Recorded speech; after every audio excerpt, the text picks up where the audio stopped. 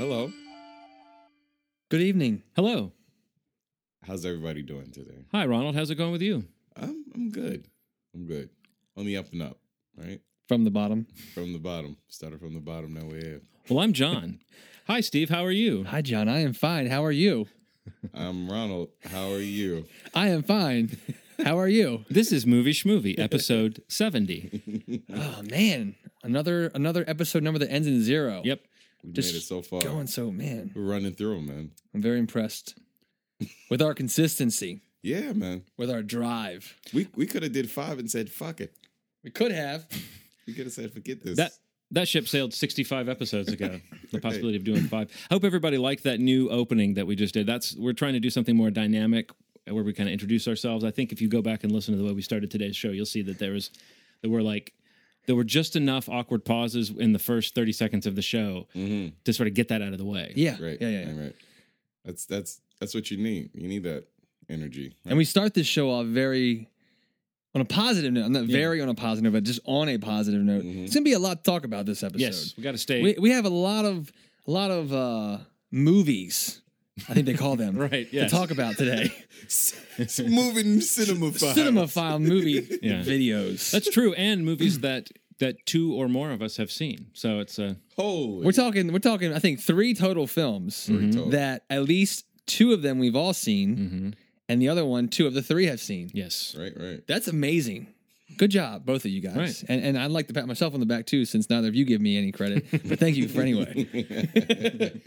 So John and I, we're gonna go right into this. I actually have Throw something down. one little bit of business right before we get Business. started. This is just something I thought I'd share with you guys on the mics because it's important that you know that when you guys come over here to record an episode, you think you leave and you're just out of sight, out of mind. But I'm about to prove to you that's not the case. You may remember a couple of weeks ago we had it might not stick out in your memory, but there was a moment during the podcast where we were talking about Kickstarter products, and you referred to Ronald as Mr. Tennis Shoe. Yeah. And it just stuck with me that kind of sounded like a superhero name. So then I listened to that episode, and I pulled a couple of other possible superhero names from that same episode, and I sort of assigned my 5-year-old live-in artist to maybe do some No superhero way. designs. So since we are in the middle right now of the summer, we're not quite in the middle, but since we are at the beginning of the summer movie season, there's a lot of superhero action. I thought you guys might want to know that it's not just superheroes that are in movies that we talk about on this podcast, but we're superheroes ourselves. So You guys cannot experience there's this. Mr. Tennis Shoe. Oh my goodness, this guy's incredible looking. There's Steve Dexter. Steve Dexter. By day, he's a good guy. By night, he's a bad guy. Nice. Steve Dexter. And I then like this. I'm the Killjoy. The These are amazing. They are amazing. We have to scan these and post them immediately to Yes. Facebook. I was thinking what we'll do is we'll scan them up and we'll have them ready to. They'll be like the Oh, episode man, artwork for this definitely. Let's episode. Wow, this is incredible. And I'm going to frame this because one day it's I going to be wanna worth take something. Hold on, let me take a picture of that before you take it. You'll get it back. Yeah. It's yours, Ronald. I think. Oh, man. Well, after I scan them, I'll get them. Yeah. Is it possible to have him sign these? Yes, Yeah, that's what I was please. going to do. Okay, I was gonna get excellent. him- maybe even write the character name. Please, that over would be it. better, just so there's no confusion on what Thank that you. is. So I gleaned enough to know that This is great. Amongst the powers, Mr. Tennis Shoe seems to be a Tony Stark-like figure in that he like makes jets and bombs and things like that, but they're all tennis shoes shaped. And Henry actually told me that I asked how did he become. I said, well, how did Ronald become Mr. Tennis Shoe? He said he was bitten by a radioactive tennis shoe. You do have to watch out for them. Yeah, right. So you might want to be careful. Steve Dexter was turned into Steve Dexter when he was hit by a mysterious laser. That just came out of nowhere. Wow, I have no memory of that. And apparently, Mr. Tennis Shoe then built a machine that I got into that turned me into the Killjoy. Killjoy. And yeah. the thing about Killjoy's powers is you can see he's shooting green rays out of his hands there. That is apparently, as Henry says, he uses that to change people's attitude. Nice. So what happens is if you're like a bad guy and you're like coming in and you're getting ready to fight, what I can do is not so much like stop you from fighting, but just make you not want to fight. Like I shoot you with a ray and you're not that excited anymore about your plan. I like that. Also, and this is kind of a cool power, I have to say, at night I can call forth the forces of the dead, according to Henry. Wow. So Oh my goodness. I think you got the best one. That's great. Well, the thing about it is there's a whole nighttime thing. There's a nighttime line for the superhero team because at night you're out there trying to be a bad guy. So apparently what we have to, like what Mr. Tennis Shoe and Killjoy have to do is at night, our job is to sort of keep you out of trouble. Oh, okay. And there's like a giant tennis shoe sort of cocoon chamber that we try to put you in every night. in? Yes. So, And lace me up? yes. Okay. There was a Do drawing I have of any that. special powers? You can. You have your, as you can see from the drawing, you have a purple claw hand and purple claw foot, which makes you very strong and menacing. Of course. But you also can run so fast, and when you're running, you become invisible. Wow. Yeah. That's an amazing. I mean, that makes it really easy for me to be bad at night. Yeah. Because you can barely see me at night to begin with. Yeah. And my night vision, the one thing they don't say is Killjoy's night vision is not that strong. Not his best suit. Oh, this just made my night. This is the best episode Oh, ever. man. This kid, I swear. Right. Wow. Steve Dexter. Mr. Tennis Shoe kind of looks Oh, like good. Mr. Tennis Shoe's face kind of looks like a Ninja Turtle a little bit. I like it. Like I Michelangelo. I like. I like the, it. The sneakers have stars on them, right? And those. And Yeah. on this drawing, you can see there's a great. I think that's me in the machine becoming Killjoy, and that's There's a whole Ronald, storyline. Flying, or that's Mr. Tennis Shoe. This is a bad guy, apparently. I asked him what Ah. this bad guy's name was. Noctonius. Noctonius has a 4-pack. Yeah.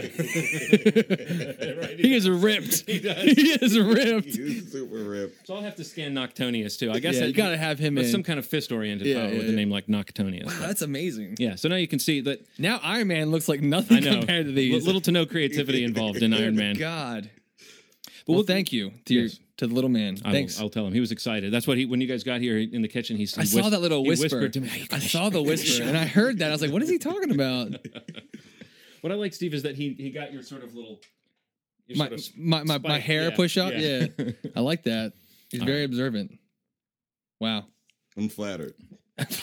I really do love that picture. Yeah. I'll give you as soon as I get them scanned in. I'll give you guys the originals. That is Cool, incredible. I can't Might wait to get show it framed. off. Mm-hmm. Might get it framed. All right, so let's get into this. Let's get into something far less adorable. Far less adorable. Well, in most cases, all these movies, not so Yeah. much adorableness. Although some of those adorability. baby pigs in Upstream Color were pretty cute. Yeah, I kind of want to get one, Yeah. like a teacup one that stays small. Yeah. You know what I mean? But yeah, the first film we're going to talk about is John and I. We both saw Upstream Color. Upstream Color. That's the porn version of Upstream Color. Upstream Comer. There is a director's bootleg where they went that route. Yeah, so Upstream Color. Yes. The second effort from is it Shane Carruth. Carruth, yeah, the director of Primer. This has been like the film pretty much that came out of Sundance earlier this year in January. It's now available on video on demand and I believe Blu-ray. I know, John, you were really geared up to see this film. Yeah. And I don't know, the first thing that I think about when I saw it, and I messaged this to you, is like, I just feel like this is the kind of movie that makes me not sure if I actually understand life a little bit. Like, I do think that I understand what the movie was about, and a lot of the through lines that go, with the main characters and the main guy and girl, Chris and whatever Shane's character's Jeff. name was, Jeff. I didn't remember that. I'm looking at the yeah, okay, IMDb good. I page get right now. I get that, and I see the other characters. We have the thief, we have the audio sampler / pig farmer, Mhm. and the orchid gatherers, harvesters. Orchid Mother and Orchid Daughter. Okay, there we go, mother and daughter.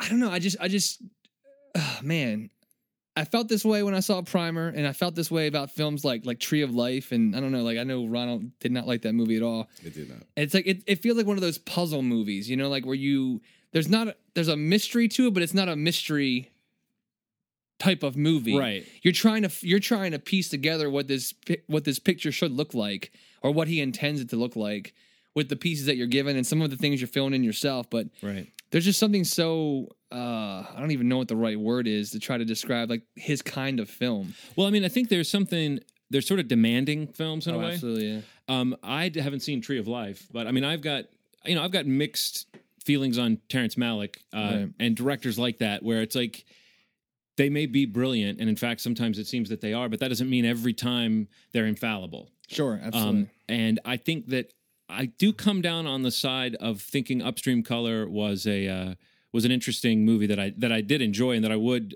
actually maybe want to see again someday. Definitely. But there's still a part of me that kind of to what you're saying. I think I get it too, and I think there is a.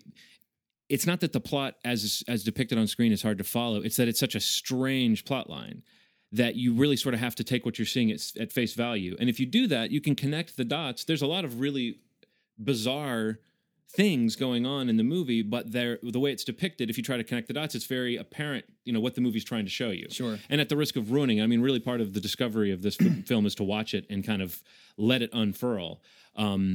But the nearest example of a or the closest thing to a plot you can say that it has is that it's about these people who are sort of brought together by something strange that happens to them, by some sort of outside force that seems to be influencing them or controlling their mind, and kind of how that both affects their lives, but also more so how it forces them to forge this bond with each other. Right.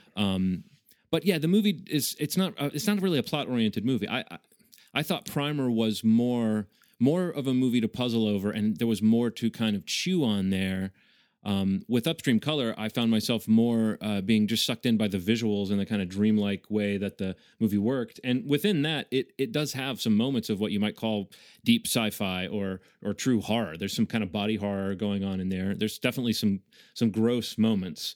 But it's the love story part of it that I don't know if I connected enough with it to really feel like that part worked for me on the purely emotional level. I think all the other stuff is interesting, but do you know what I'm saying, Steve? Yeah, I almost felt like a part of me kind of took their relationship or the romantic piece about it, like of when we actually see them come together, and I guess what actually causes that is so it's not artificial, but it's like induced, So I don't know that I totally felt like I was supposed to buy them as like a couple, you know what I'm saying? Like I almost felt like I was supposed to feel like this is something that is unnaturally happening because of like some of the things that we see earlier in the film of what effect this element of the film has on people. It's so hard to talk about this. Yeah. I'm not trying to give anything away, but you see the element, one of the elements in question, like what it does to people or to two subjects or to two objects, and you see that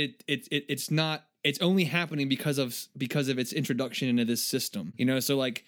I don't know that I totally felt like them coming together was something that was supposed to happen, but more so something that just happens because of what was in the step before it. And like even talking about like the three other characters in the film of what really isn't, there's not a whole lot of characters going, or really even not a lot of dialogue going on in this movie. No, really, there's not. Yeah, each of the Very thief, visual. the sampler, and the orchid gatherers, like they each operate so independently of one another, but and yet really having no awareness of the other piece that of that we what's can going see. on. That you're able to see. The one fulfills its duty because it wants to and because it has a need to and it gets something out of it. Mm-hmm. And then once that piece ends, it goes on to this next piece. Like from. I don't even know where you say it would start. If it starts here or there, I guess you start with the pig farmer to the orchids to the thief. It's just like a cycle. But you almost get a feeling like they're not aware of where.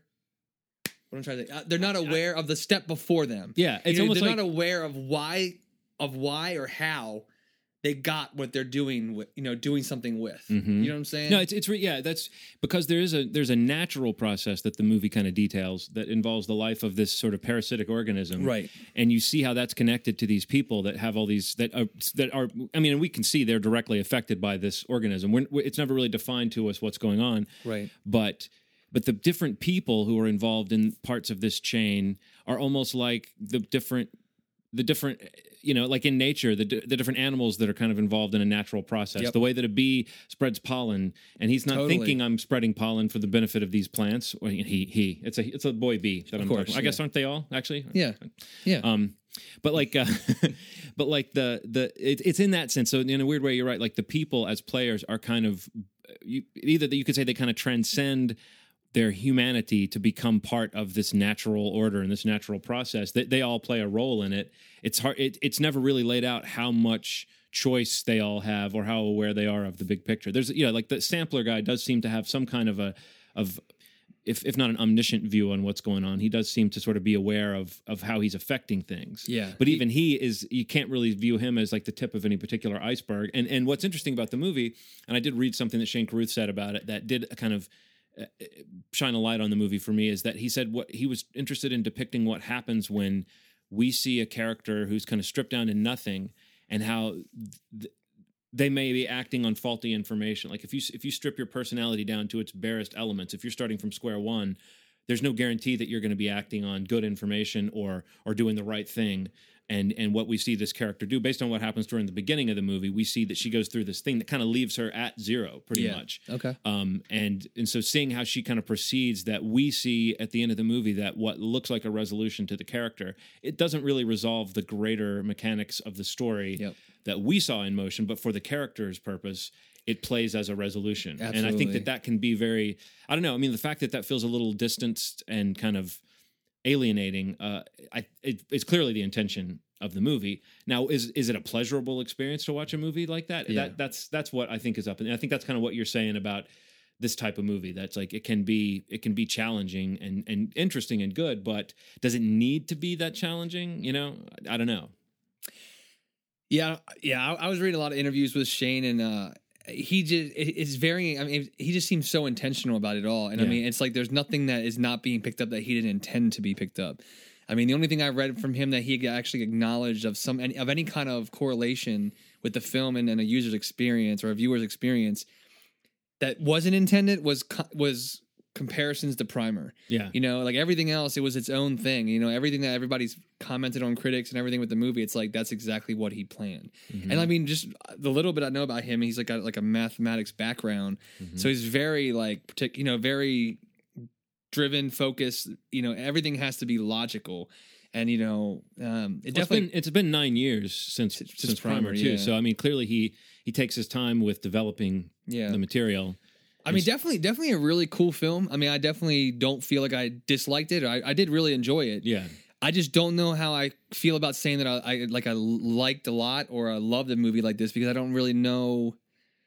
I don't know. I just, I definitely need to see it again, but I don't know that I experienced something that I take away with me. No, I think you're right. You almost feel movie. like a phony saying I loved it, because you sort of feel like I just finished watching it today. I think you so did did too. I, yeah. So in other words, I haven't had time to really pour over Process it. everything. And it does seem like the kind of movie. I would say the one thing. How do you think it compares to Primer? I think I would say I quote unquote enjoyed Primer more, because I feel like with Primer I was more accepting of the challenge to try to figure out what was going on. Yeah. And to follow the timeline, all these like paths that were being created by what that story is about. Mm-hmm. With this one, I didn't really. I mean, it's you kind of catch on pretty early of like what the pieces are of this cycle, So you're not really trying to figure anything out. You're more just trying to like go along with it and see how these main characters try to close the loop on this. Mm-hmm. But I definitely felt like Primer was a lot more. I mean, I think actually Primer was probably a little more challenging to understand what was going on. I think so too. But it was more engaging. Yes, in a weird exactly. way. Like I felt like I was way more into trying to figure it out and try to like make sense of everything that was happening and like explain the movie to myself as I was watching it. But I mean, I actually saw Primer a couple of times when it came out, and I mean, that's like required viewing, I think, to see that movie. Mm-hmm. In my opinion, I mean, definitely a really impressive film. I mean, and you can see that this guy's got skills. I mean, I think he's definitely a director to watch. I don't know that he will. Well, I mean, it's like he does the score, he directs it. Dude, the score was great. He shoots it, he edits it, he stars in it, and on top of that, all of those things are done really well. As an actor, I think he's pretty darn good. I don't know that I think he's great. I think there's something about watching an actor shoot himself, being so serious, that does make me feel. I mean, like it's not even an insult to call this movie pretentious, though. It is extremely pretentious. Oh, absolutely. But I mean, a lot of great art is pretentious. It is. It's like that's what you actually people say that as a knock, but you want you want an artist to be ambitious and to try to make their work connect to something bigger than what it is. Like sure. So I guess what makes something, if it's pretentious and bad, it usually means it fails at what it's trying to do. I really think this is such a deliberate movie. I don't know that you could say that it fails. I I do think I favored Primer for the reasons you said, but also I think that just there was a cleverness and kind of a wittiness to that movie that made it more. It's like from as it was rolling along, you felt more like you knew what puzzle you were trying to figure out. And with Upstream Color, it's really only when it gets to the end. I mean, this is not a problem with the movie. It's only 90 minutes or so. It's not a demanding movie in that sense. But when it gets to the end, it's only then that you're able to kind of file away things in the right order and realize, oh, okay, if I'd known what kind of story this was, I might have spent less time trying to puzzle out what it all meant and just kind of riding along on the atmospherics of the movie. Because I think there's a lot of stuff that happens in the middle that I still don't understand what order it was supposed to happen in, and if it's linear. There's a lot of stuff that either is depicting non-linear time or it's depicting simultaneous events happening at this, or different iterations of the same scene, that kind of thing. It all sounds very confusing to talk about, which is probably a sign of just what a cinematic experience this movie is. So yeah, it's definitely to be seen and to have your own opinion formed about it. And I agree 100% that he remains one of those directors that I'll very excitedly look forward to what he does next time too. Yeah, for sure. Just some props to Shane Carruth is in it, and as I said, he's good. But Amy Seimetz, who plays the character Chris, I thought she was great, particularly in the opening of the movie, where she's playing a character who's sort of not in control of what's going on, and she almost has to play someone who's almost in a trance. But she keeps this. There's some spark inside her that is not just dead-eyed. She's not just playing this as a character who's like been brainwashed. She's playing it as there's someone inside there trying to make sense out of things. And I thought she did a good job, as you said, with almost no dialogue of bringing that character to life. So yeah, the film. I mean, visually, it's a gorgeous experience, and I mean, and like you just mentioned, him being involved with doing the score, yeah, the sound design is great. I mean, absolutely. I mean, even in the piece of the film where the pig farmer who's like he basically captures audio samples, like even the score over top of everything that he captures is even engaging and really interesting. But yeah, I would definitely recommend checking out Upstream Color. It's not for everyone. I truly believe I probably couldn't watch it with half my friends without them like being like, screw this movie halfway through, or like, what did you do to me kind of thing. Right. But I mean, for the if you're aware of who he is or of his prior film, or following the buzz out of Sundance, or if you heard us finally put the case to rest on how to pronounce Primer, and you were like, now I need to know more about this guy, then I would definitely go see it. And it's also aren't they doing like a simultaneous like Blu-ray? Isn't it? It's everywhere now. Yeah, right? yeah. It just came out this prior Tuesday, the what was it, the 7th? Video on demand, Blu-ray. I mean, and he's distributing it himself too. Yeah, so. It went into Sundance. Having said that, he was distributing it himself. Like, it wasn't. I don't think he was intending to have like a studio buy this film at Sundance. It was just like he wanted to do this movie himself, or through whatever channels they have alliances with. But someone asked him, "Do you want to get a bigger budget and start offloading some of these jobs on other people?" And he said no, that he wants to keep doing everything, and the only thing he doesn't want to do as much of is the sort of administrative part of it. That's the only part that he doesn't like, but everything else, I think he's happy to spend time, crafting these things. And I mean, I know in the meantime, wasn't he like a consultant on Looper? So I feel like there are probably worse things than being known for kind of being the go-to guy for smart sci-fi ideas. At this point, I like his mix of genre and something more plausible or something that feels more realistic. This movie is in many ways more far out than Primer. But definitely, if you like Primer, you check it out. Yeah, just a quick note on. I was just reading about the actress you just mentioned, Amy Seimetz. Is that how you say it? Is that how you say it, Seimetz? She's going to be on the new series, this new season of The Killing that got picked back up. Yeah, that it's comes like in June. This is the third season. Yeah. Just random, but wow. If you're looking for more of her, she'll be on The Killing. That starts back up in June. So the next movie that we're gonna jump into. We're gonna say smaller. Yeah, we'll say the bigger one for the bigger conversation. And that is the new film. Well, it's been out for a couple weeks now, so it's probably in your town by now if it's been out for a couple weeks. But it's called The Place Beyond the Pines. This is the new film with Ryan Gosling, Bradley Cooper, Eva Mendes, Ray Liotta, the weird scary dude from Chronicle, Ben DeHaan. But this is the new film from the director of Blue Valentine, Derek Cianfrance. Yeah. I just went for it, John. I looked up how to say it. I found a couple different ways. But yeah, so I mean, this is a movie that We'll put it to rest. We'll come back to this later with we'll use the YouTube clip method to find, because the one person I saw that like was interviewing him that said his name, I didn't trust the guy because he was asking some really stupid. He like said Cian France. That's kind of what I just said, wasn't it? But he also was asking like lots of really dumb questions. So I thought, okay, this guy he didn't check his work. But yeah, maybe it's Cian France. The only thing, the immediately seeing this film, I walked out and I felt like this movie felt like it could have or should have been like almost like I want to say an American epic film. Like it felt like it had the scope of being one of those like multi-generational, it's got the 2+ hour runtime where there's definitely space to try to fit this in. Mm-hmm. And even the subject matter, like the idea of, fathers and sons and the repercussions of what your generation prior has done with their lives and like what it does to yours or doesn't do, whatever. It could have been wrapped up a little better. When you get to the end, it does. Yeah, I think that's. We've discussed it a little bit. That's probably one of our biggest issues is the third act of the film. But yeah. There was definitely more good than bad. I mean, I definitely still really enjoyed the film. I thought most of the acting was pretty good. I definitely thought Ryan Gosling was great in it. Mm-hmm. I don't know how I felt about Bradley Cooper. I think in the older time stuff, like I guess when he's younger in the film, I definitely enjoyed his parts much more. But I think that's also maybe that part became a victim of what was like a rushed third act. But I mean, I don't know. What were your takeaways walking out of it? I mean, that was one of the things. Like, I don't know if it was like what the whole politics thing do to you as a person that made that's a good point. That kind of washed his character out so much, and I think that's kind of what it was. Like his, I mean, I kind of don't want to give away what happens to Bradley Cooper's character, but he goes through.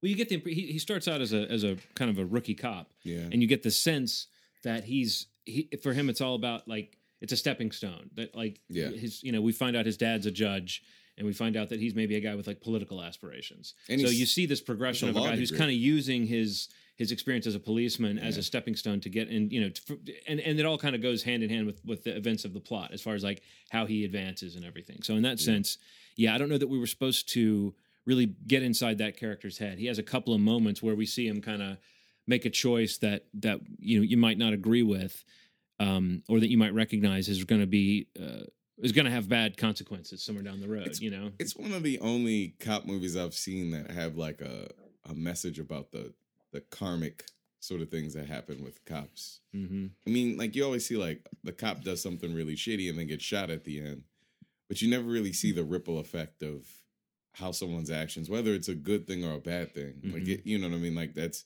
to see it play out. Yeah, to see it play out. Because that's one of the things that's like the beginnings of some of the weirdness that happens in the forces. So there's an event that occurs with Bradley Cooper, and he's recounting the situation with a cop, and there's a scene like that scene where he's like in the hospital, and he like gives an answer. Yeah, there's that's the moment I'm talking about. Yeah, like that's not what happened. Right. And that's the beginnings of like the kind of underworld of what it is. They're government gangsters, and a lot. Some are like some are law-abiding citizens, and law-abiding. We were just talking about Southland, so we're fond of entertainment where cops are essentially good people trying to do the right thing too. Yeah. So, but this is definitely one that approaches that idea of corruption. What I thought was interesting was when Bradley Cooper's character is kind of trying to strike out at the corruption. He doesn't really go about it in a particularly smart way. No. You see that he does it in a way that is very selfish and self-interested, and it kind of contrasts with Ryan Gosling's character, who is getting involved in some shady dealings on the wrong side of the law, but he's doing it for what you might consider to be a very heroic, but a very he's not doing it for himself. He's doing it to provide for other people. So in that sense, it was really interesting to see that dichotomy between a cop who's doing the right thing for the wrong reasons and a crook who's doing the wrong things for what you might say are right reasons. I really enjoyed Ryan Gosling shrilly scream every time. Oh no, that was great. Yeah. No, that I like when he There's a video of that on YouTube, so like it just loops. Well, it's what's great about that is it's that Marlon Brando thing that he does, where it's just like you know, it reminds me of like Nick Cage doing the squeaky voice in Peggy Sue Got Married, or something like that, or something Sean Penn would do too, where it's like, oh, you guys want me to be in this movie? Well, here's this one thing I'm going to do is when I, you know. So Gosling though, when he plays, there's a moment where he's flipping out and his voice gets very like whiny and shrill, and I love that he's kind of mad at himself in that scene too, though. So, I like that his character isn't very. He's vulnerable in a really like real way. The scene where he goes to talk to Eva Mendes and he basically proclaims that he's going to take care of her the best way he knows how to, basically. And she repeats what he says, and then he basically thinks that she's mocking him. Mm-hmm. And what could have happened is with a lesser actor, he could have just started yelling at her. But you could see in his face sort of what happens whenever you hear something that kind of tears you down. You kind of deteriorate when you're hearing something that's like hurtful, and you don't want to like react to it right there, but you have no, like, you're in a conversation. You can't leave the conversation. It's things like that Ryan Gosling does that separates him from a lot of people. So did I miss the line of dialogue that explained why Eva Mendes's character had a squirrel's nest on her head? She became an older woman. Was that supposed to be? Yeah, like Eva Mendes, who, as we know, is a very beautiful woman. It plays a sort of down on her luck, like a mom who's trying to get by, and she's got a good man, but you can tell that they don't have a lot of money, and they're she's like a working girl,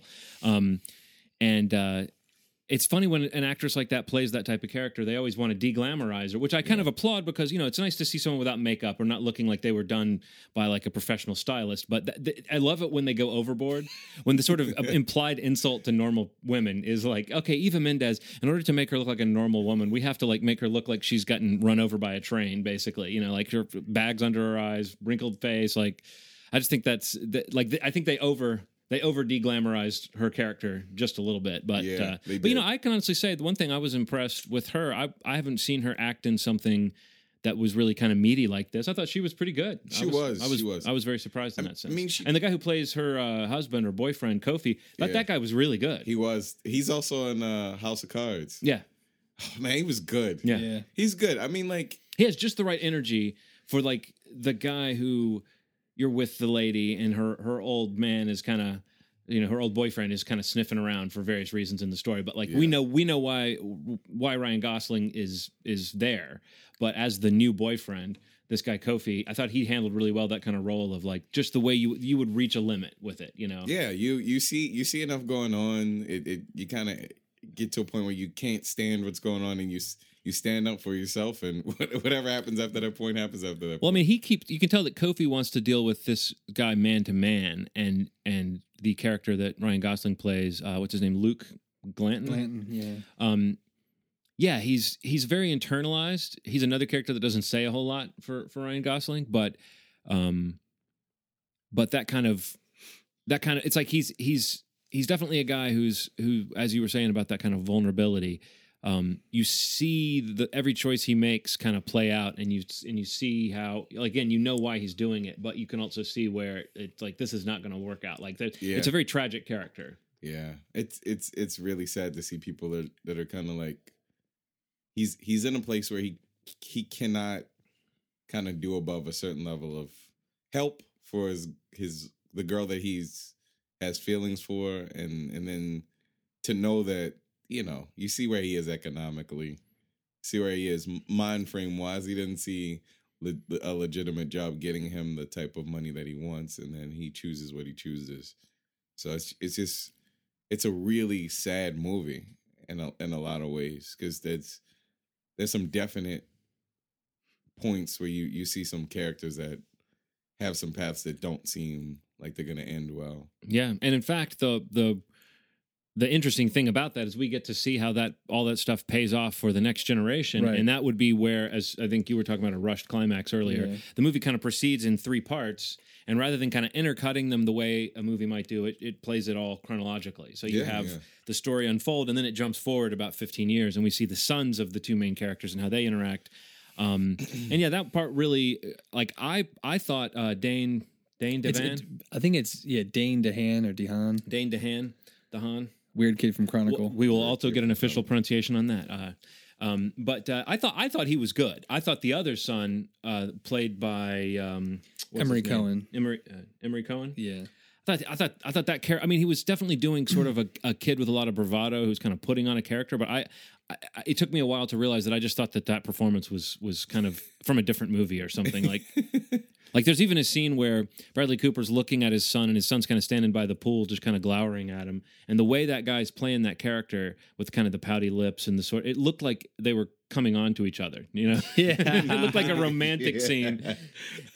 And that's the other thing too, is this is definitely one of those movies where there's a lot of acting moments, where there's a lot of scenes of just a character kind of staring and kind of being serious. And sometimes that stuff works, and sometimes it feels like it just might topple under its own seriousness. It's the same way I felt about Shane Carruth's performance in Upstream Colors. There are just times where seeing a guy act serious, sometimes the movie doesn't quite justify the amount of seriousness. Am I the only one that thought it was really cool that they didn't reveal that it was in New York until like a half an hour into the movie? Well, I think that it was Schenectady. Yeah, they didn't really say it though, until later on. I don't know when it became apparent to me that it was in Schenectady, but once something happened legally with the police, that's when they said where it was. Right. But before that, there was no signage, no nothing, which I thought was really cool. Well, that's where the name of the movie comes from. Is Schenectady is I forget which tribe it is. It's the Mohawk word for on that side of the pinery or near the pines or place beyond the pine plains. So the name of the movie is a reference to the fact that it takes place in Schenectady. I didn't know that before I dug around, but and that stuff actually reminded me of Miller's Crossing, the drive out into the wilderness. Yeah, which again, I don't suppose that this director is pretending we haven't seen Miller's Crossing. So in my mind, that was like a reference more so than a something stolen or something accidental. But. Sure, fucking Ray Liotta. Yeah, is he ever going to play someone that's not a scumbag? Right. The problem with that, though, sometimes is when those people are chosen, those character actors are chosen, their role. Mm-hmm. It's not really a surprise. Well, Ben Mendelsohn as the co-conspirator, I enjoyed him so much. Robin, but he's also going to be I didn't even catch the pun of his name being Robin. But he's getting the corner of the market of sleazy, friend who's. Although in this case, you can't really say he's the worst one of the two. He almost seems like he's more level-headed, but he definitely is the sort of like devil on the shoulder of our character. Yeah, he definitely knows when to stop. Mm-hmm. He does. He knows when to go far enough to stop to not get caught or to get in trouble in pursuit of this. Yeah. And a lot of it has I kept thinking a lot about the how Bradley Cooper versus Ryan Gosling, even talking about Robin, as his third male character. What they perceived and how they were going to attain this dream, this American dream that we all have, whether it was providing for your family by any means necessary or, going about something by leveraging, your father's connectivity and, which falls into Bradley Cooper's character. Yeah. When we first meet him, he is so... He's very much the straight arrow. He's very much against trying to follow his father's. They did a good job of making him look baby-faced. Oh, absolutely, and his haircut, and everything. Everything about it. Yeah, he looked much younger in those pieces. You're right. I would almost want to find out if they had him gain 5 pounds or so, because he had that kind of baby-faced kind of look, and he definitely looked younger and kind of like doofusy. There's something about that haircut and that super clean shaven look that just made that character you believed that he was a fresh recruit. Well, even in his actions in the one scene that he shared with Ryan Gosling and that whole build up, it's kind of not goofy, but you can tell that he's he's trying to prove something, right? And he's there's definitely errors going on, and that's the scene that you were talking about, Rana, when he first has this conversation with one of the I guess the investigators or the internal affairs, Bruce Greenwood's character. He was great too. He's just he's kind of being pulled along because he doesn't really know what's going on. But what I was saying was just that you see his character when we first meet him, he is very proud of not wanting to be like his dad, who's a court judge or something like that, and who's very well connected and very wealthy, and they come from this money, and him and his wife, who's played by Rose Byrne. he's like, I want to be a cop. I want to do this. I want to do the right thing. I want to, But then when we see him go through these transitions, he realizes like, well, now I'm going to leverage this for the next step. And then he has a conversation with his dad, and he's like, oh, now I'm going to go towards what he did. And it just seems like even though it ends differently for Ryan Gosling's character, you see both of them making sacrifices that they would would otherwise not have made, and both for different reasons. Like you think that Ryan Gosling's is purely to provide for Romina and the baby, and I get the impression like with Bradley Cooper's character when he makes that decision, he is definitely not as connected to his family as you see Ryan Gosling connected to his, even though it's not really like they're not married, they're not anything. It's a child that he never knew he had until that first, couple minutes of the movie. And Bradley Cooper is this man with the dream. He's got the girl, he's got the baby, he's got the father who's wealthy, he's got the good job as a cop. And this thing happens. Yeah, but from to the him. word go, his marriage seems strained. Exactly. And So there's no he doesn't have it all. communication there. So I think there's a point where he feels it, even when he sees like the son of Glenn in the film. You almost see something just like click in him where he like decides, like, I care about my family, but this is about me now. And his actions are selfish, like they're about him. Where the opposite end was like Gosling's character, which I think that's something I really liked about the movie. Which everything that they were in, I really did enjoy, both those characters. Yeah. My biggest issue, like I just really had issue with basically seeing how it plays out with their kids and following Bradley Cooper's character into his political career and whatnot, and seeing how that all it just felt so. It felt like a different movie. The last 30 minutes felt like a different movie. I would have actually rather it been like a bonus, like 40-minute movie or something, for the DVD or Blu-ray. Almost like the movie would have ended after like the second act. Yeah, if it would have ended kind of, however it ended, and then I would have liked to that have been an extra that I could have watched. It just didn't feel like it was a part of the movie. Like you said, it felt kind of tacked on. I think something else that we got to think about is that the time that we're following the kids is like it's a lot more modern. Seeing these kids in high school and like what one of them does, or actually both of them, like with substances and whatnot. Like, I guess being immersed in that world and seeing like what those kids do, it's like, I don't give a shit about that. It's like, and I didn't buy it really personally. Yeah. I felt like I was going to say the same thing. I felt like that it kind of loses a little bit of credibility when it gets to like, it just doesn't seem to have as sure a handle on the behavior of those kids and those characters. Yeah, like a very absolutely. limited spectrum of kid. I mean, I'm sure there's a certain reality to it, and I'm sure they did their homework, but still it feels very like this is kind of a nightmare vision of what your teenage kids would act like. You know what I mean? Like the sort of lack of judgment and the sort of like the kind of stupidity of what goes on. And also there's that certain thing about the kind of questions about your upbringing, questions about your dad. It's like we're seeing when the son of Ryan Gosling's character goes through all these questions about his dad. It does feel sort of like it's a little convenient that we're seeing it all happen over this short period of time, as opposed to the way the other story unfolds, where it takes its time letting you figure out what the important details are. I was thinking about what you said about Ray Liotta, though. It's almost like like the casting of him in that role. It's like all you have to hear is that Ray Liotta's cast, and that does all the work for you. You know what I mean? Out. Just the fact that he's Ray Liotta means he can play this kind of scumbag instantly. character. Like he's gonna be like the pushy. Like the scene where they're in like the dinner, like he does stuff like everything that about in that. every movie. I thought it was well done in this movie, though, as far as the way, like the way those corrupt cops get their hooks in. Definitely, Bradley Cooper's character, you totally see the sort of devil's bargain that they set him up with that he can't really resist. I thought that was really kind of chilling and believable. But to say that Ray Liotta is good in this doesn't mean that you can't totally predict the type of performance that it is, Like I wanted to say, like, one of the biggest takeaways for the movie for me was the opening scene. I think a lot of people have been talking about the opening tracking shot and following him from his trailer across the carnival ground into the bike, the cube that the globe that he drives the motorbike in. I thought that was incredible. Well, I like the way they there's a sneaky thing they do in that shot where he sort of leaves the shot. And then we see what I'm assuming is a stuntman, but I don't know. Doing some the way they panned over for a second, and then That was so well Yeah, done. that was really well orchestrated. Like I'm hoping. I mean, I believe he did a lot of his own writing in this, but as the stunt stuff that's in the actual, I would be globe. surprised if that was Yeah, him. But that was really it's all well within done. one shot. Like you're in that part still within one shot. So that was pretty clever. Like, Yeah, Yeah, just- it was.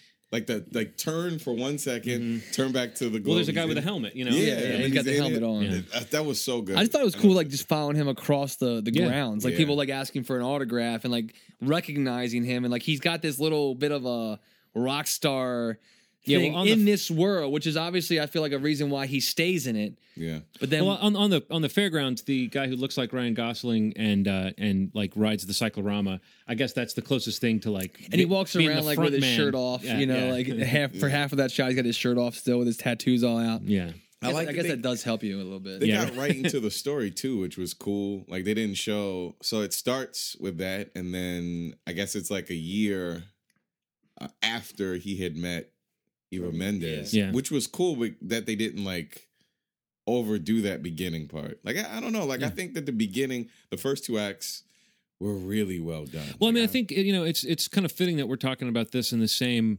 episode as Upstream Color, because in both cases you have directors that just know exactly what they're doing and have a lot of control. And it doesn't mean there aren't little flaws. They're still sort of young directors in a sense that they only have a couple or a few movies to their name, but Yeah. but there's such a strong sense of style and such a kind of a vision. And one thing I heard, Derek Cian France, Sure. Cyan France. I think it is Sign France. Sign France? I've heard that a couple places. You might be right. But he said there are 3 bullets fired in this movie. wow. And I read that after I had seen it, but when I thought about it, and he said that because someone was asking about his treatment of violence in the film, and he basically was saying that he felt like he's very responsible in terms of his treatment of violence, and he never wants to depict violence just for the sake of it. Sure. And I was thinking, it is very true that there, and I again, not having done the count when I was watching it, but thinking about the significance of pretty much every time a gun gets fired in this story or doesn't get fired, Yeah. the choice that's made to shoot the person or not to shoot the person, and at different scenes it plays out different ways. It really does make you think about that kind of tradition of like what gets passed down from generation to generation, and how one generation might, whether they're doing it on purpose or not, might kind of correct the mistakes of the past. And the movie does kind of end on a semi hopeful note as far as that goes. If you really think about what happens, the ending could have been uglier than it was. Definitely. I like the small town feel of it too. Mhm. I mean that kind of lends itself to the idea of the bullets. The whole idea that like the whole city was impacted by everything that Buildings happened blown with the up. robbery and everything, and it makes a difference if you're in a really small town and robberies are occurring and stuff like that occurs, and it's a pretty big deal. I mean, as opposed to being in a bigger city Right. and kind of getting lost in that, and it doesn't feel like that. Like it feels very, very small town, and whether it's a Schenectady, whatever the fuck, Schenectady is that big. I mean, I don't know how big it is, but this movie really treated it the way that I like most movies that are like this to be handled, and that's like it's kind of enclosed. Couple big stores, Mm-hmm. you know what I mean? One big bank, a couple smaller banks. Like it just really felt like a small town sort of thing, and I enjoyed that about it. So Yeah, and acid wash jeans. acid wash jeans. Yeah. Man, I was under the impression that it had taken place like early 90s, right? Like when it first happened. Mm-hmm. That's what it felt like. Well, when I moved to Maryland in 1999, I saw the first acid wash jeans I had seen in 5 years. Really? So now that was Dundalk. But- Oh. all you need to say. Yeah, right. No offense to Dundalk. It just is one of those places that sounds like exactly what it is. I enjoyed it though. Very good. I thought it was a great movie. I mean, the third act. I thought it was like almost great for me. I felt Yeah. like just that last piece of the movie just didn't. I mean, I still would highly recommend seeing it. I mean, Oh, I yeah. definitely really enjoyed it, and it'll be a movie I eventually own. Mhm. But definitely, if it's in your city now playing, it'll be at your art house cinemas probably. I don't know if it's playing any larger houses, but definitely check it out if you're a fan of any of the main acting talent or of Blue Valentine. But the Which I haven't seen. I really like Blue Blue Valentine. Valentine was It's No, really I intend to because I still haven't seen Drive either. What? So, so What? my plan is to have How did we let him on this What the podcast? my plan is to have a Gosling fest surrounding. Okay, so our number when Only God Forgives comes out, I'm gonna see Blue Valentine Drive. What and the Wow, Only God shit? Forgives. So I'm gonna That You've was like our nev- number one movie. Both of our movies of Yeah. last year. I'm gonna Gosling it up. Holy crap! Drive was so good. Make sure you get a very, very high quality copy of it. Well, only the most legal copy will cross my path, my friend. Good. But the place Beyond the Pines in theaters now, so definitely check it out. We all, I think, enjoyed it enough to recommend it for sure. Ron, I'll let you introduce the next film. With your, It might be your last. with your trademark. Might be your last moan and chance to groan. say it the way you like to say it. The next movie that we're going to talk about is Iron Man 3, my fucking John favorite, my fucking Iron Man Mandarin and fucking Is he doing his column impression again? I think people may have understood you to say that we're going to talk about Iron Man 3. Iron Man 3, which I thought was the proper pronunciation of it was Iron Man 3. Yeah, you mixed up your Yeah. complaining voices. Yeah. Oh, I do all of those. You went straight to voices. Bobby's world with it. Yeah. But yes, Iron Man 3. Iron Man 3. What did you think, Ronald? I mean, if there are certain there are a couple levels of turds. I mean, like I said, the turds that are easy to pick up with, the pooper scoopers. Mm-hmm. And this was one of those. I mean, it felt like it wasn't a strong enough storyline. Guy Pearce was a integral part of this story, and then Ben Kingsley I played. love the that that's your Mandarin. takeaway. Guy Pearce was an integral part of the story. So you watched the trailer? Yeah. Ben Kingsley. I don't know, man. Like I take these movies at face value. I mean, it just didn't feel as strong as the first one. I would agree from a plot standpoint. I thought character arc wise, it was really good. I thought plot wise, it was kind of all over the place. How did you feel about the whole angle that Iron Man was like? Well, Tony Stark was basically mentally kind of off. that was my favorite thing about and it. having anxiety attacks. My favorite thing about it was that he was feeling the effects of what happened in the Avengers movie. I yeah. thought that was a really clever way to make it a follow up to the Avengers without having to reach those Without heights. addressing it To all. say that it's like affected him, because it's like really he was he's the only of that group of people. He's the only kind of normal person who went through as much as, I mean, I guess you could say like Hawkeye and Black Widow as characters, but I mean, in terms of like what he went through in that movie, he's the only one that's not a god or a guy who turns green and all that kind of stuff. So in that sense, it was interesting to say, what would the toll of that type of battle be? Yeah. And it's hard not to see that the movie was drawing some parallels. I don't always like that, but I thought that there were some definite parallels to the sort of like idea of PTSD, and particularly like the way that life in America after 9/11, I think the fact that the kind of oblique references to New York in this story were definitely there to make us sort of think about what our kind of collective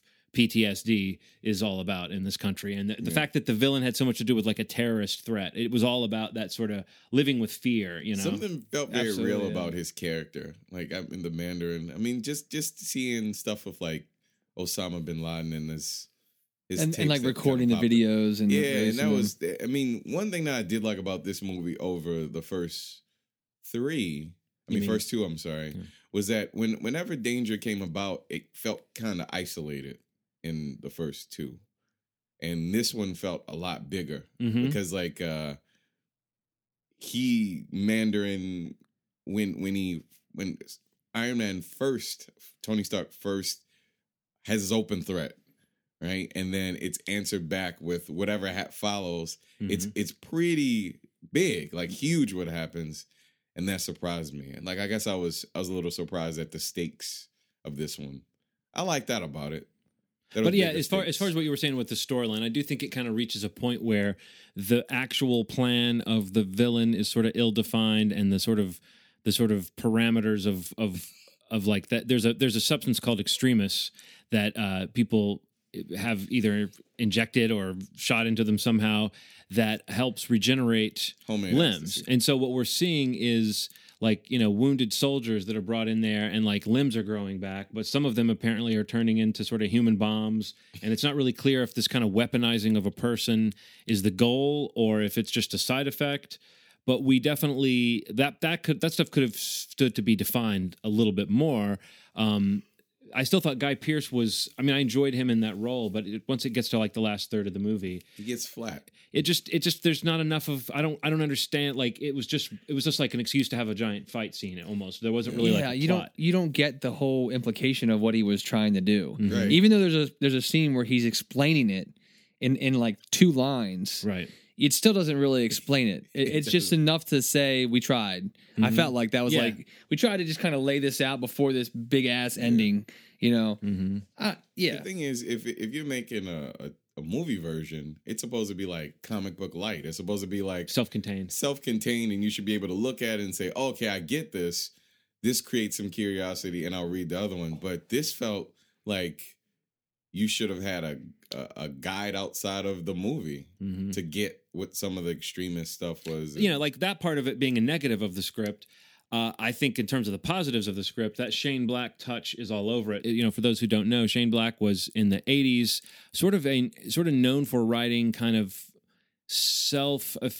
self-effacing action films. Like he wrote these larger than life films, but there was always humor that undercut the action, and there were always characters that would sort of comment on the absurdity of the situation in certain ways. Sure.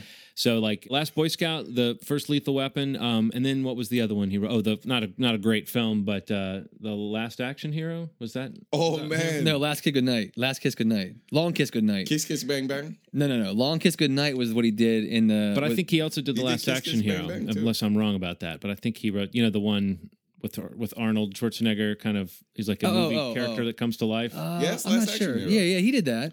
Yeah. I thought you were talking about Long Kiss Goodnight. Yeah, Long Kiss Goodnight, and then Kiss Kiss Bang Bang, Right. which he wrote and directed, which was great. One of my- Kiss was great. Yeah. Last Action Hero, I always remember. That movie was so weird.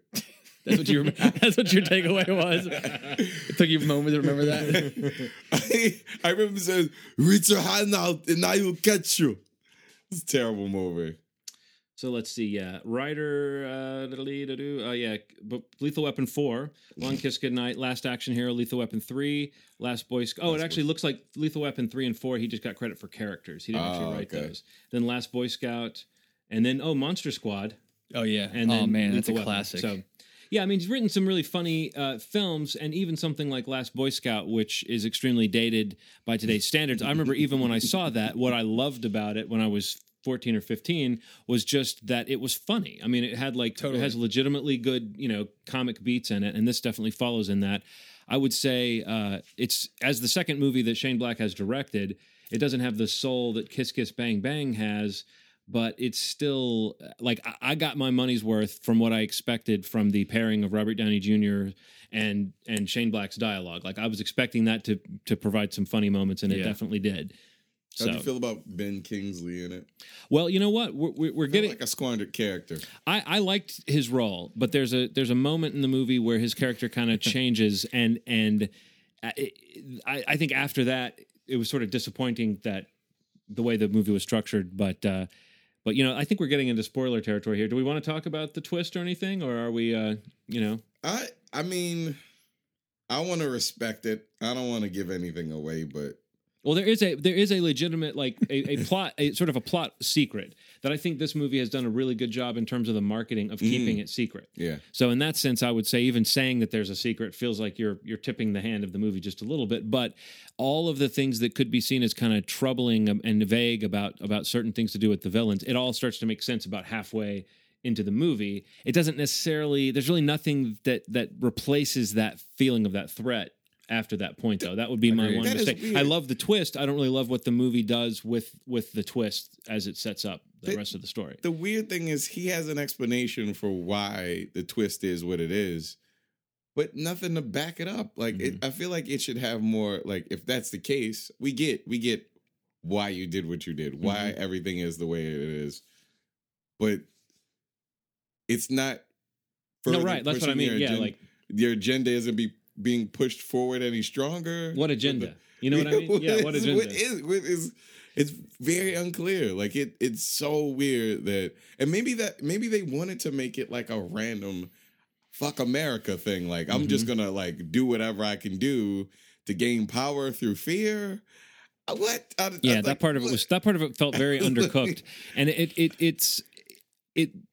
My feeling was, okay, I like the idea, and I've heard a lot of criticism of this movie. People that are saying they were getting superhero movie fatigue, and I get it. But I would say that part of what Marvel's done that I kind of like is that they've set up this thing where if you like these movies, every year there's going to be a couple of them that are going to keep pushing the story forward. If you're not into it, then you know you don't like superhero movies at this point. And so stop bitching about them. You know what I mean? Like, I don't complain about romantic comedies, and you know what I mean? Those come out all the time that I don't want to go see.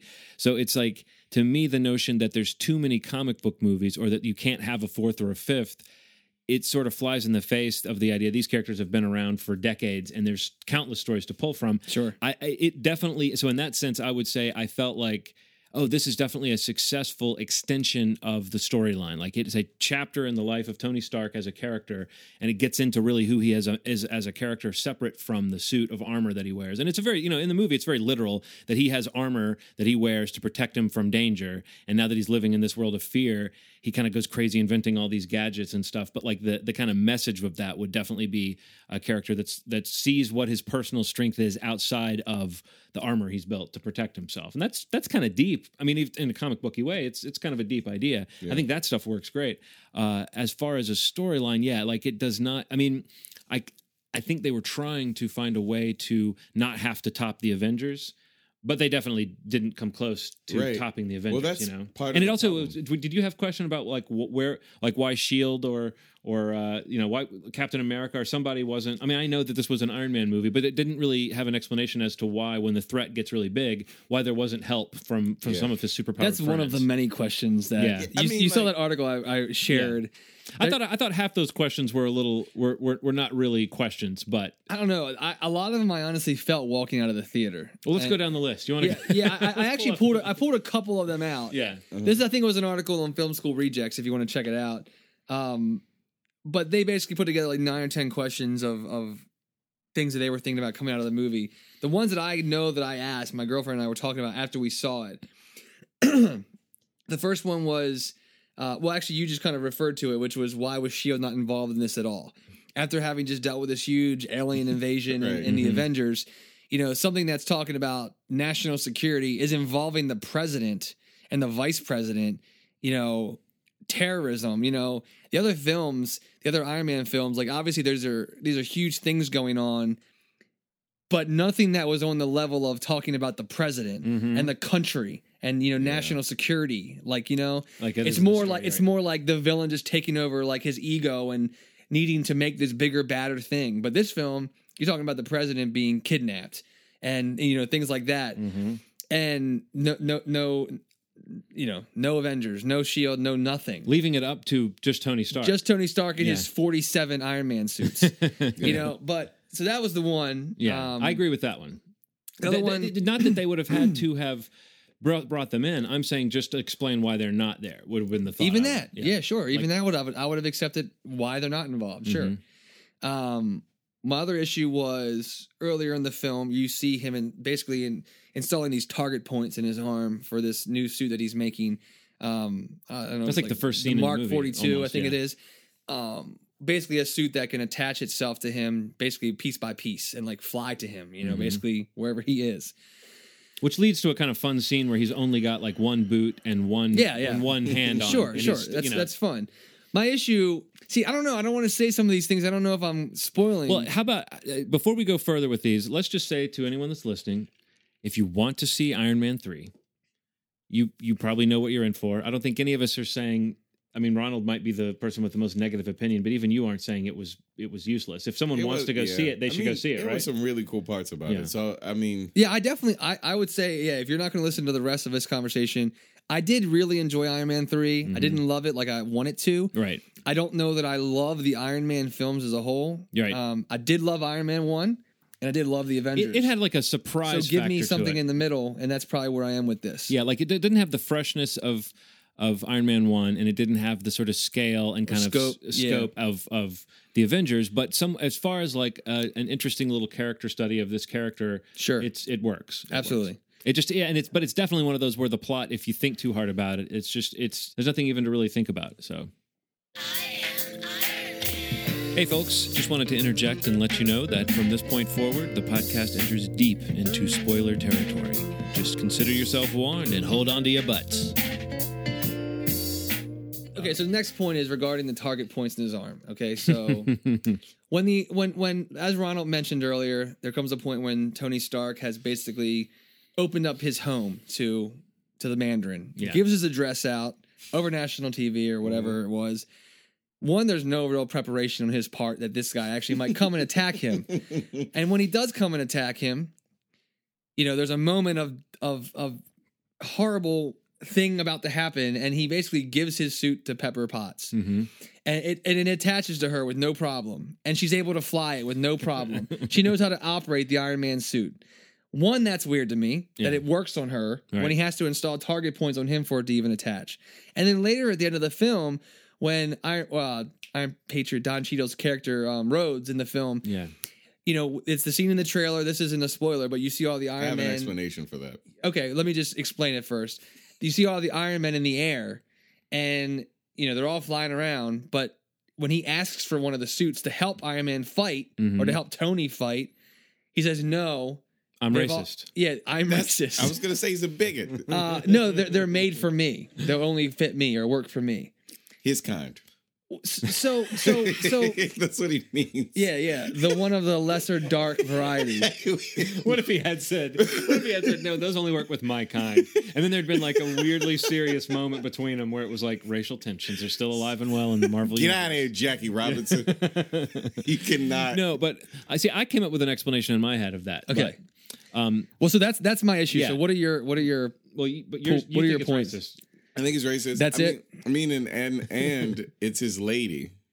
So he probably had like a back. See, that's what somebody else told me. But here's I think what I thought. My thought is that the Iron Man, whatever the Mach 42 suit is different from those suits that the special, because all the suits, like there's several Iron Men. If you saw the trailer, you've seen it.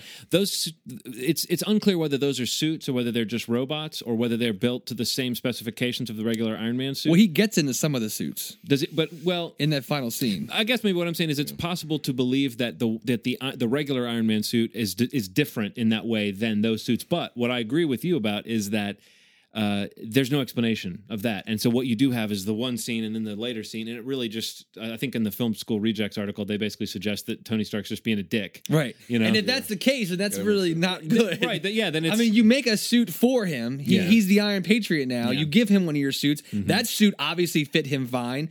That suit falls in the number of the Mark suits, probably in the number of like the low teens, late single digits, and that one fit him fine. When he went to use it in Iron Man 2. But why do none of these fit? Well, and when he was calibrating it and it was slapping onto his body, which was weird.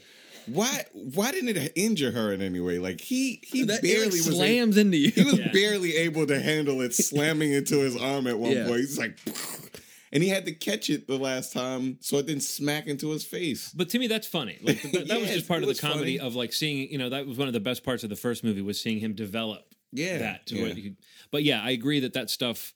It's like what you're getting at is the way that the movie tries to let you have the kind of fun, light tone and kind of humor in the middle of all this life and death stuff. It really just seems like the National Guard should have been involved. It wouldn't have been a very interesting climax to a superhero movie, but like it does not quite. It doesn't really make sense. It kind of seems like what they're really trying to play there is that Rhodey, the Don Cheadle character, has a.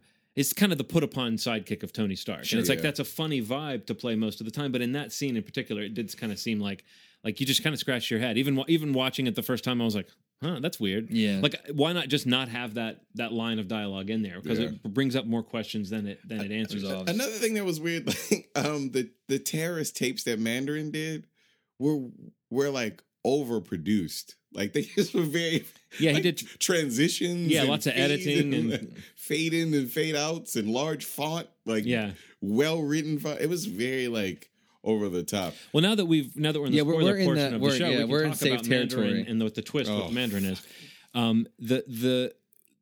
What I like about that, the reason I think that works, if you're listening to this, you either don't care or already know, is that the Mandarin, as we see in the trailers, the Ben Kingsley character is not the true villain of the piece. In fact, the character of Mandarin is a fake persona adopted by this British actor, and Ben Kingsley almost plays like a kind of drunk, sloppy version of himself in that role. I mean, he's just doing the reason I love that is because the character of Mandarin, as envisioned in the original comic books, if you were to do it straight, is incredibly racist.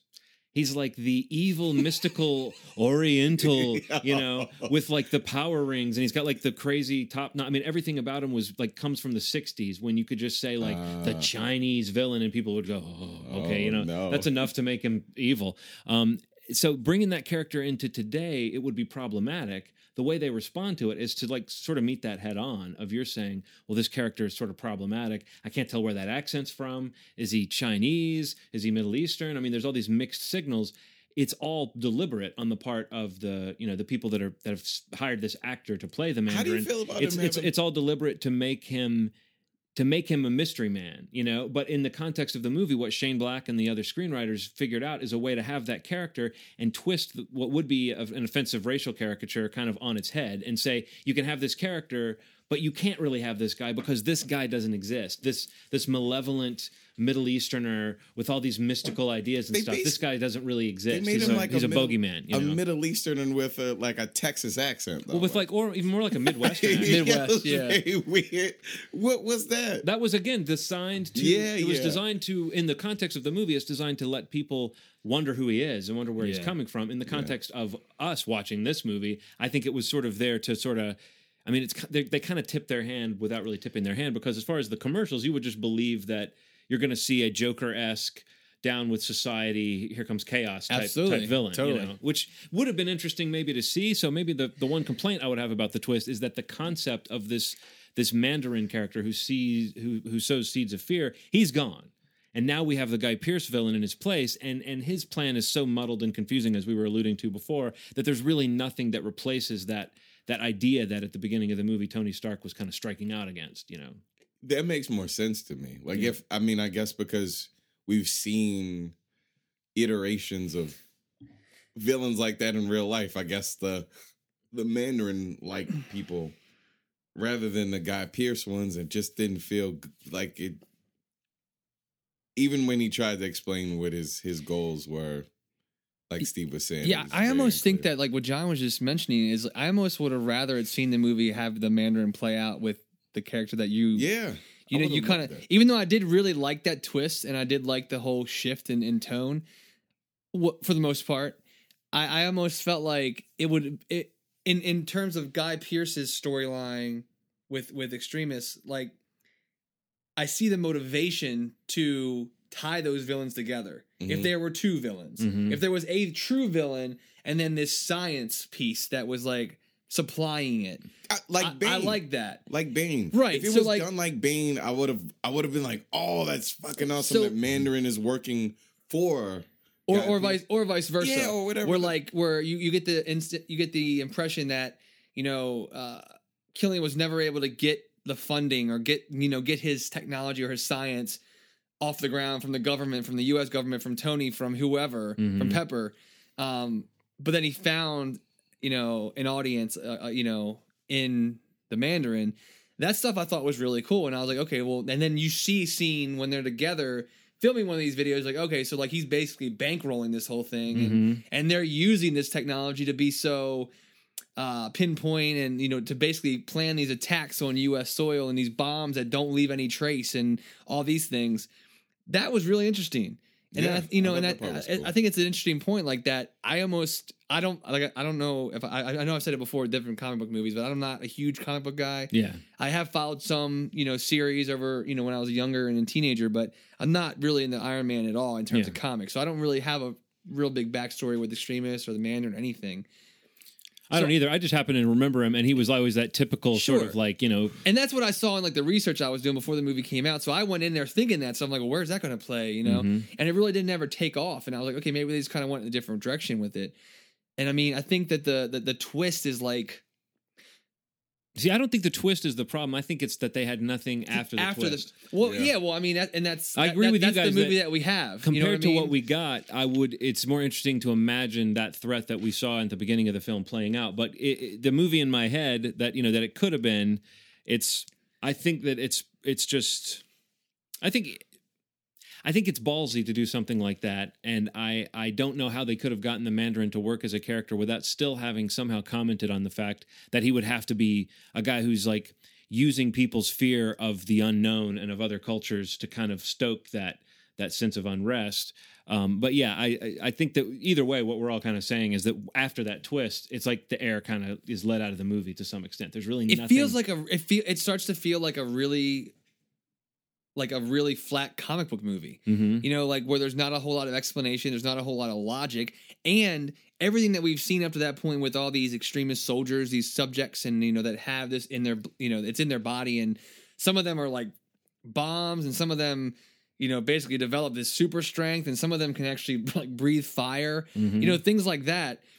It just goes off the ramp at that point. Like there's really no logic to it. Where you understand, I would make an assumption, or I make up something in my mind, like maybe some of their bodies accepted or rejected differently, or maybe some of their bodies, once their limbs are growing back, like it empowers them in a different way once they keep receiving these injections. But that's never exactly explained to you. Yeah. So you're making that up just so that I can make sense of what's going on.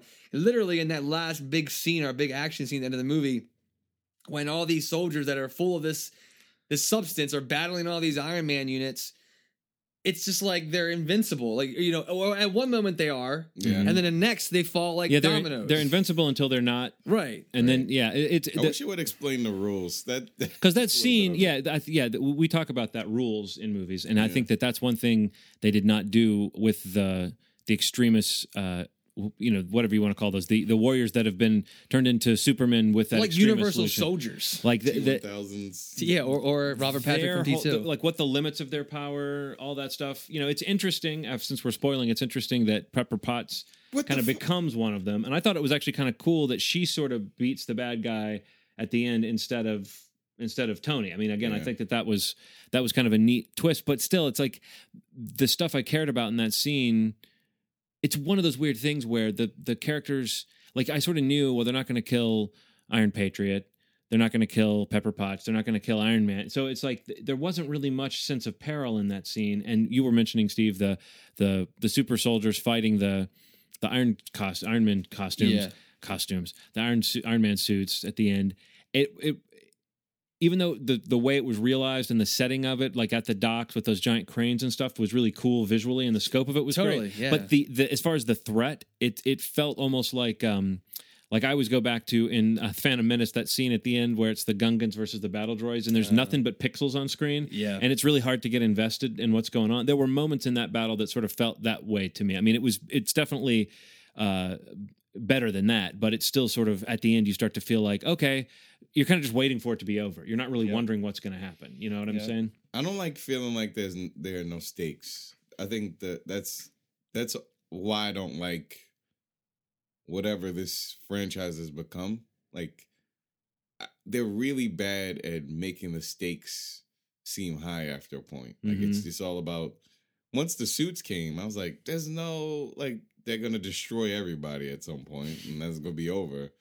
I mean, I was like, which again would have been if we had known more about what those super soldiers were going to do, or at what point they were all going to blow up, and it was going to be like an atomic level blast or something. We didn't have any concept of what would happen if Iron Man didn't stop them. We still don't. And I'd have to even go back in my mind to see if I could figure out what the imminent threat in that scene was, except for the fact that they had Pepper Potts prisoner. Oh, they had the president. The president. They were going to sacrifice the president. Oh, so saving the president was the. But again, I agree. At that point, it shouldn't have been just like everyone shouldn't have been saying, "Well, let's wait for Tony Stark to figure this one out." But like I was saying to you guys, like the more I thought about it after I'd seen it, the more I realized I was making excuses for it, because I really did want to enjoy it a lot. Because I mean, whatever. I'm down with this whole Marvel phase. If this is 2, this is phase 2. And this is maybe as an indication of what they're going to do, which is try to deepen the characters a little bit. Right. But let's hope the plots of the next couple of movies are more developed. I can't. I'm having trouble articulating this right now, because like the Avengers film, like dealing with this other world element, like these alien and you know everything from you know more with like Thor, you know, and from his world. I don't know, so I feel like they made more sense of that Mm-hmm. than they made of this, which is Yeah. like military, science, and government. Mhm. Like these are things that exist here, you know. And like I feel like there wasn't as much logic in this movie as there was in the event, you know, in the Avengers, which bothers me because I mean I think like when you come back to Tony Stark, like a lot of the positive takeaways is really kind of getting his character development, which was very good. Mhm. I also loved every scene that he was in with that kid Harley. Yeah. Yeah. I love the kid stuff. Like when he went to that town, that was great. I thought when he was, you know, nothing but good stuff to say about Which that. is like surprising, but it was totally a Shane Black thing to say, okay, we're going to have this kid, which could be the sappiest part of the movie, but actually the banter was good and that Yeah. kid character was funny. And it was, what is it? I love when the kid's talking about his dad being gone and Tony says, yeah, Dad, that's what dads do. They leave. Don't be a pussy about it. You know? Yeah, I love the part where Tony had like the panic attack, and a kid came over to him. He's like, "What the hell is that?" Yeah. He just kept egging it on. Yeah. That was hilarious, man. Well, I loved too. Like the other thing that I thought was great in this movie, that I like, and it's interesting that it made me think of Southland, which I'd just been watching. You know how every now and then on Southland there'll be a moment where there's some asshole that's like making a scene in a restaurant or on a construction site or whatever, and one of the cops just goes over and just throws the guy out or puts him down or whatever, and then everybody else kind of slow claps Yeah. for him. Yeah. I love, and it gets me when they've done it in like the Spider-Man films a little bit, and I think they've done it a little bit in Batman. But when you get that sense that to the people of this town, they fucking love these heroes. I really enjoy that. I love the idea that they're owning up to the fact that Tony Stark would essentially be, I mean, you know, a hero. He would be like a rock star and an astronaut and Lance Armstrong before everyone hated him and everything rolled Yeah. into one, you know? So in that sense, I love it when they play that aspect of the world, that people know who he is and that people are coming up to him, and like kids have, like the kid had the drawing of him going into the wormhole from the end of Avengers, and all these kids are coming up to him wanting to ask him questions, and it's like the exact subject that sends him into these panic attacks. I thought that stuff was really, really well done and seemed to be commenting a little bit on, you know, fame and Sure. and that sort of thing. So yeah, I thought that the character stuff was good. It's interesting what you said, Steve, that the more you thought about it, the less you liked it. I came out of it with sort of an iffy opinion of it, but the more I thought about it, the stuff I thought about was the performances and the particularly the character arc of Tony. I sort of liked it more the more I thought about it, but then when I started remembering the plot, I had that kind of feeling of, I guess I would put it as much better, much more watchable than Iron Man 2. Oh, absolutely. But yeah, not as fresh and fun as You know Iron what Man else 1. bothered me a lot? John Favreau's involvement in this movie. You didn't like it? I didn't like what Happy is his name in the film. Yeah. I didn't. I mean, besides him being the one that gets the one picture that helps Tony piece this whole thing together, Yeah. I just feel like it was like I don't know where his character plays Well, his in the character, whole he's like he's world. sort of an Alfred figure to Sure, Tony. sure. So I just felt like though it didn't. should have been Shane every- Black playing that. Everything he did in the movie just felt so forced. Like it didn't actually have any. It didn't feel like that would really be happening in Tony's world now. I think the first 20, 30 minutes of the film, there were moments where I was like bored. Yeah. Like Yeah, just which waiting is for up it to to the kind of po- kick in. And that's Yeah. all the stuff. I mean, I'm not blaming John No, Favreau, not but at that's all all. the stuff That's that not he the was only in. problem. That kind of. But yeah, he has a bigger role in that. Like he's Pepper's the head of security, and he's the one that suspects something's going on. Well, with, him kind of scowling at the guy was funny, but that was maybe the best Yeah. beat his character got. I don't know. Just something about the character bothered me after the movie, like and how we follow up and we see him in the hospital pointing to Downton Abbey, and Yeah. like it just I just didn't like any of that stuff. I mean, I got a chuckle out of that, but I agree that like the part of the movie that he was in was the part that was sort of the bumpiest in terms of me feeling like, what kind of movie is this? Like, what's Yeah. the trajectory of this going to Yeah. be? but I'd agree with you. I mean, way better than Iron Man 2. But Iron Man 1 definitely is still it doesn't have that I don't know, that originality. I mean, obviously with being the first, but just like the experience, of that first one and just everything it brought. I mean, What a surprise it was, It just yeah. stepped up the game. I mean, it just set the bar Yeah. for these Marvel films, and it definitely is it's a step in the positive direction. I don't think it's negative at all. And I mean, it's like made $750 million already, Yeah. which is absolutely insane. It's yet another movie that doesn't need our help. Yeah. Oh my god! I can't believe this movie made like $200 million before it even came out in the United States. It was way better than the second one. Yeah, I mean, definitely check it out. I mean, everybody that If you're you know this movie exists and you know and you ever share a sentence about Iron Man or the Marvel films or Avengers, you're going to see it. So go see it. And you may agree or disagree with us, but I think it's definitely worth watching. I mean, I'll watch it again probably. yeah, I'll probably end up seeing it It's again. fun. It's a fun film. I just you always get to the points like I felt like we were doing this with Dark Knight Rises. Like you just expect so much from these movies that even though you still enjoy it, you just really want to pick it apart. And you look at what what the predecessors have done. In terms of Iron Man 1 more so, and maybe the Avengers, and you just want it to notch up as it takes this second phase. Well, I like to say, I like the way it ends. It ends on this note that really the story of Iron Man is almost resolved in this movie. If there weren't going to be another story, you could almost see it as a trilogy.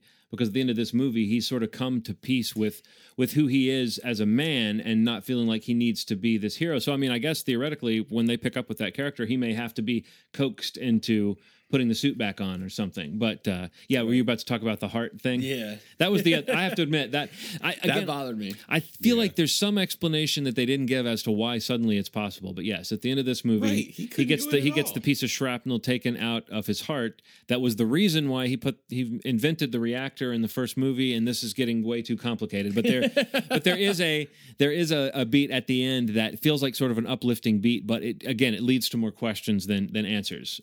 He just now had the motivation to do it. Yeah. Don't give up.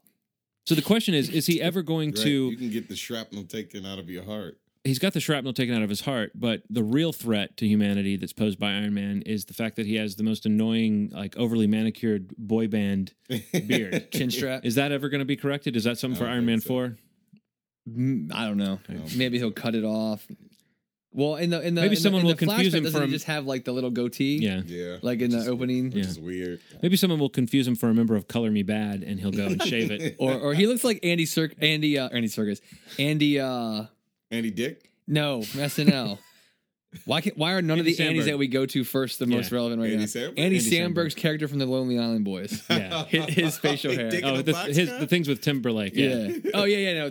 Dick in a Box. That Dick in a character. Box. He Yeah, looks- not Lonely Island Boys. Which I guess is sort of a Color Me Bad riff in a sense. Yeah. It all comes back to Color Yeah, Me Color Me Bad. Bad with 2 Ds. Come on, I guys. want to sex you up. Yeah. Just a great song. I got nothing else for Iron Man 3. I feel like I'm spent. I feel know. Like, I heard the more I talk about it, the more I'm I know being that a it's- dick. Yeah.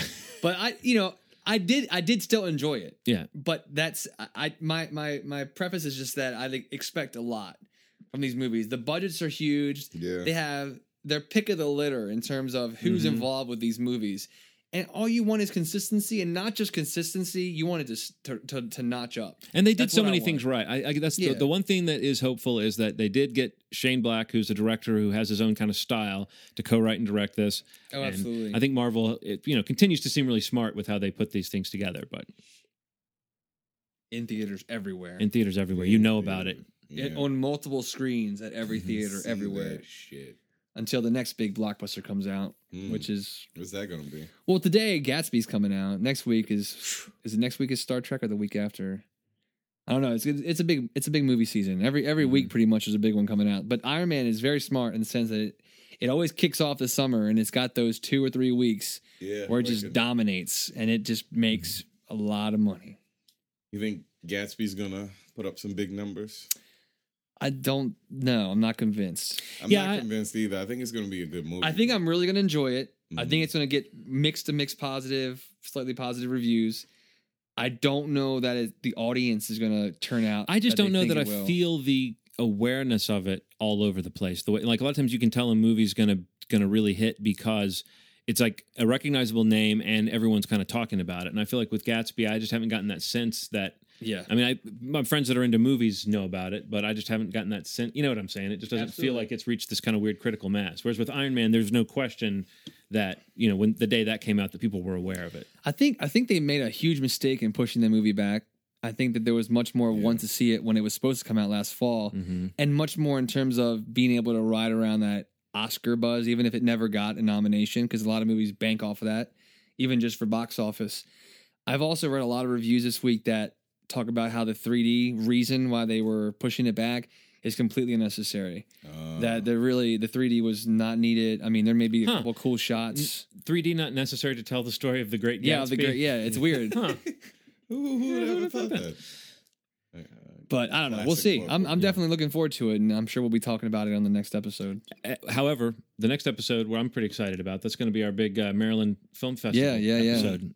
I'm excited. So on the day that this comes out, the festival's still going on in full swing. So anyone who's listening to this, there's big movies coming out. There's big movies that are already out, but maybe, take a chance to see some of these that you might only get a chance to see once. I mean, one thing that's great about making time for film festivals is whether it's short films or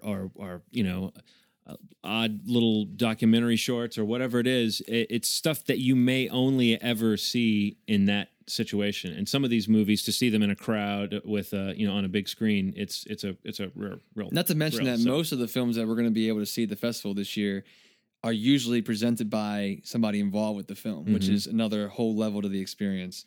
Ron and I saw some films last year where the directors were there, being able to That was ask really questions. I mean, the Q&As are really fun, but we're going to have some films. We're all going to go see some collectively, but then we'll see some independently. But we'll be definitely talking about a lot of new movies coming up on episode 71, which will be our recap of the Maryland Film Festival 2013, which, having gone to every festival for the last long time, this looks like probably one of the best years. It's I a good will lineup. say. Like, it's got a lot of amazing films on the slate, from studio films that already have studio distribution that they've managed to get, to a lot of, like John said, small shorts, small docs that will eventually be movies. Probably at the end of 2013, you are probably going to be hearing some of these films titles being talked about, around the award season. Because I mean, from stuff I've read about some of the documentaries that they're showcasing, a couple of them are probably going to show up at Well, it's a the great Oscars way to this year. feel really in the know when the awards start rolling out. Is that like we go to a film festival to try to see a bunch of things. It's a lot of times it's a year later that those films are getting distribution, totally.